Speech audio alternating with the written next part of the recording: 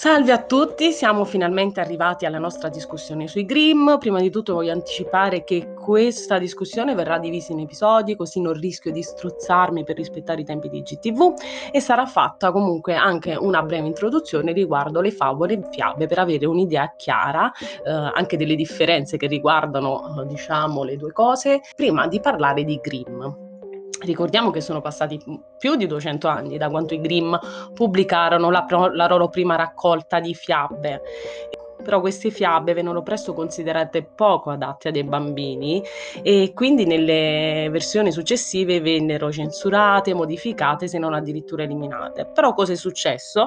Che le stesse fiabe, quindi quegli stessi racconti, sono stati riportati alla luce grazie al lavoro di Jack Zipes, che è uno dei più grandi esperti mondiali del fiabesco. Infatti, grazie al suo volume Principessa Pel di Topo e altre 41 fiabe da scoprire, ci fa rivivere, ci fa rileggere appunto le fiabe come erano in origine. Quindi questa è una cosa veramente interessante. Poi arriveremo pure a scoprire cosa è cambiato nel corso del tempo. Ma come vi ho detto, prima di parlare di Grimm, parliamo della differenza tra favola e fiaba. Quindi le favole sono racconti brevi, in prosa e in versi, che solitamente hanno come protagonista gli animali, animali però antropomorfi, cioè che incarnano caratteristiche umane, per esempio anche la capacità di parlare e di ragionare. Il più antico e noto autore di favole, ovviamente, dell'antica Grecia e del mondo occidentale è Esopo. Di lui si sono conservate circa 400 narrazioni appartenenti appunto a questo genere letterario che è la favola. La fiaba invece è un racconto molto fantasioso che è ricco di elementi magici. Si incontrano spesso nella fiaba fate, orchi, streghe, nani. La fiaba ha origini molto antiche. Per parlare della fiaba possiamo ricorrere agli studi di Vladimir Propp. Per questo studioso, infatti, la fiaba si connette ai riti di iniziazione. I riti di iniziazione non sono altro che quell'insieme di riti magico-religiosi a cui venivano sottoposti i fanciulli per passare da un periodo all'altro. Possiamo parlare quindi di infanzia all'età adulta. Per diventare adulto, infatti, esso veniva condotto solitamente nella foresta e qui doveva affrontare una serie di prove. Il superamento di queste prove simboleggiava appunto questo passaggio. Quindi la fiaba, dunque, è indispensabile per la formazione di ogni individuo, ha un grande valore educativo e formativo. Il viaggio del protagonista in il suo contenuto è da intendersi infatti, come abbiamo visto, come un processo di conoscenza di se stesso e del mondo che lo circonda. Questo viaggio simboleggia proprio il percorso di emancipazione dalla fase adolescenziale alla realizzazione della personalità adulta, compiuto mediante il superamento di prove e conflitti. Propp parte dalla constatazione che nelle favole possono essere ritrovate delle grandezze costanti e delle grandezze variabili. Cambiano i nomi dei personaggi e i loro attributi, grandezze variabili, ma non le loro azioni o funzioni, grandezze costanti. Dunque Propp ha mostrato come in tutte le fiabe agisca uno schema invariato, riconducibili a 31 funzioni narrative, disposte sempre nello stesso ordine. C'è da dire però che le 31 funzioni non sono presenti in tutte le favole, ma la loro successione comunque resta identica.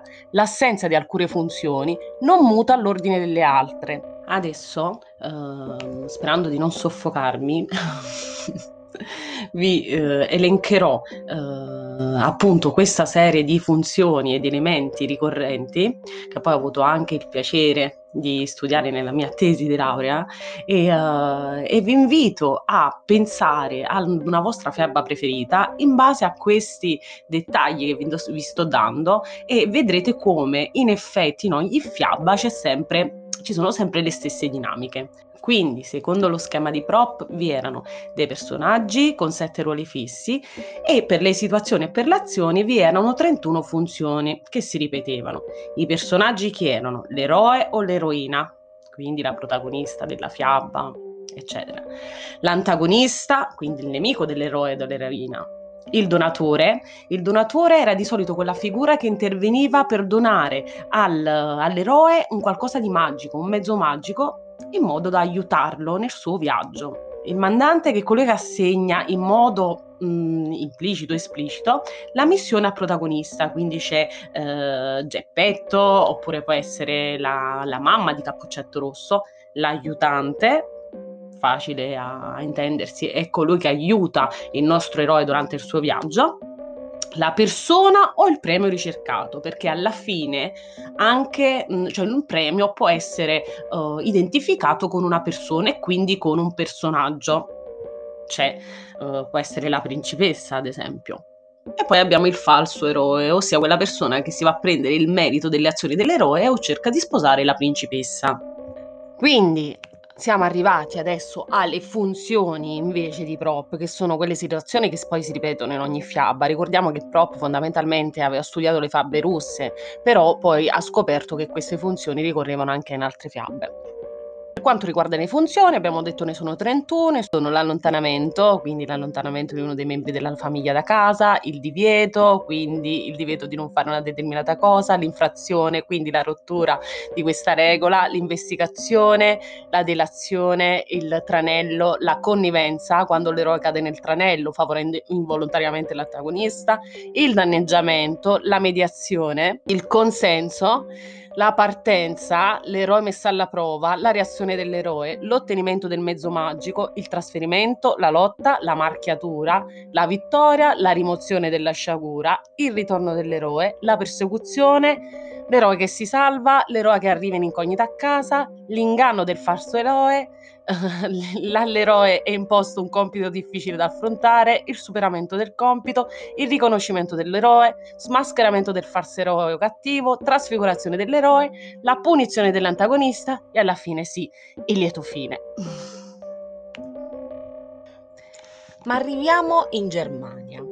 In Germania, per indicare il termine fiaba, si usa la parola tedesca Märchen. La fiaba, però, in questo caso, indica non solo un racconto popolare, ma soprattutto rappresenta un'informazione storica su tutto il mondo antico germanico. Infatti, i fratelli Grimm non erano solo degli scrittori, ma anche filologi, letterati. Quindi, cosa volevano fare con il recupero della fiaba? Volevano non solo fare una ricerca approfondita del passato, delle origini, eccetera, ma soprattutto scoprire una radice nazionale necessaria per il raggiungimento dell'identità culturale, linguistica e storica. Quindi la fiaba per il popolo tedesco ha assunto un significato molto più ampio che si legava direttamente alla storia della nazione, arrivata all'unità in ritardo. Come nasceva la fiaba di Grimm? In verità ci sono diverse storie al riguardo. Molte parlano di questi fratelli che girano in lungo e largo per la Germania alla ricerca appunto delle radici popolari del folklore nazionale.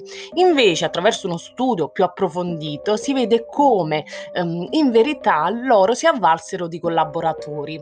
I collaboratori altro non erano che un gruppo di giovani universitari che andavano proprio in modo spontaneo e naturale a intervistare gli anziani del luogo. Il materiale poi veniva analizzato dai Grimm che provvedevano appunto ad una rielaborazione.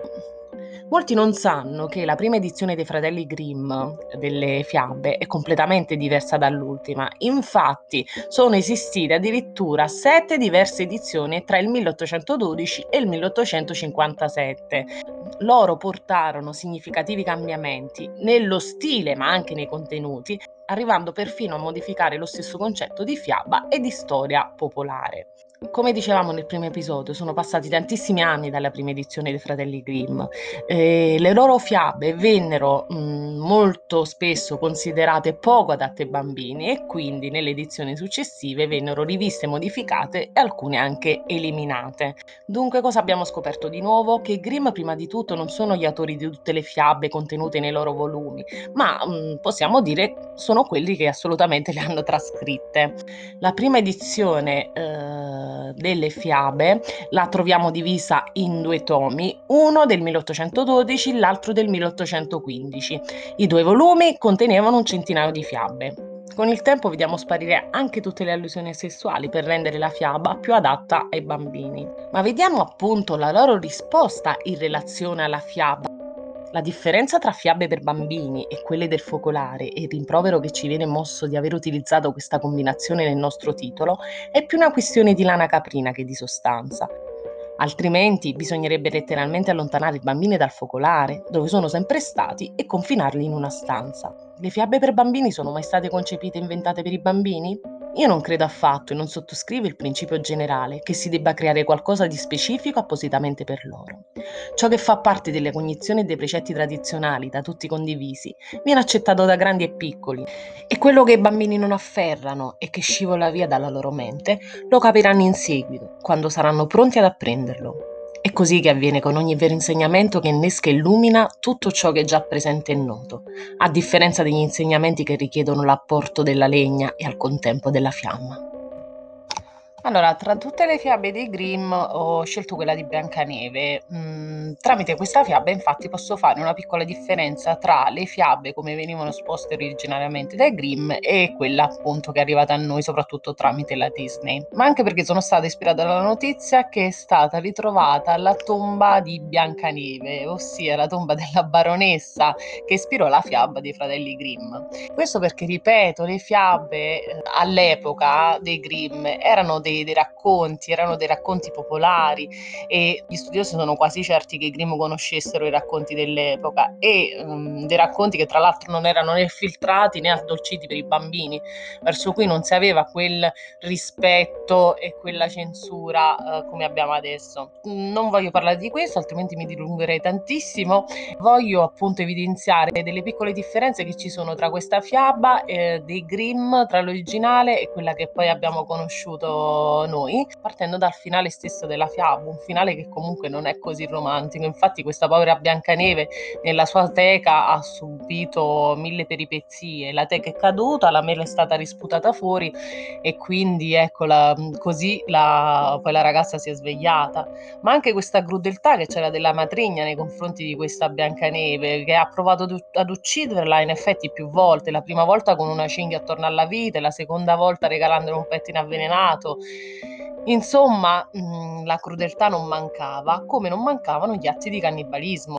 E per cannibalismo noi possiamo anche fare accenno alla grande carestia d'Europa, dove milioni di persone morirono proprio a causa della fame, e aumentarono tantissimo il crimine di infanticidio e anche il cannibalismo, che è stato anche purtroppo verificato da tanti studiosi dell'epoca. Si pensa appunto che Hansel e Gretel derivi probabilmente da un vecchio racconto popolare risalente appunto a questa grande carestia. Hansel e Gretel che vengono abbandonati in questo bosco, e dove li accoglie comunque una vecchia strega, una casa che comunque viene descritta poi in seguito come carina, di marzapane, di cioccolata, ma alla fine nella versione originale è una semplice casa con un tetto di Kuchen, ossia che un termine che qui in Germania indica torta, ma poi non si danno tanti dettagli, ecco, così colorati.